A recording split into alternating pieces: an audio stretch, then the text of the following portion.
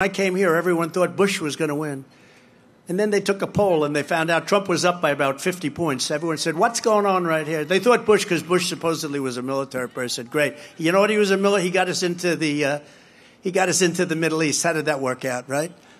But they all thought that Bush might win. Jeb. Remember Jeb? And then in this case, he forgot that he was running against Jeb and confused the brothers, suggested that Jeb Bush got us into the Iraq War. I mean, I recognize there are 3 Bushes that have been on the national stage, a father, a son, and a brother, but we all can keep track of that. I mean, maybe it's our jobs. Maybe regular Americans aren't paying attention to this all the time, can't, but it's our job to keep track of this. Yeah. And try to determine and report accurately what's going on with a candidate for presidency of the United States and a former president. Can he really not keep track? Or is he just dismissive and thinks it's not important?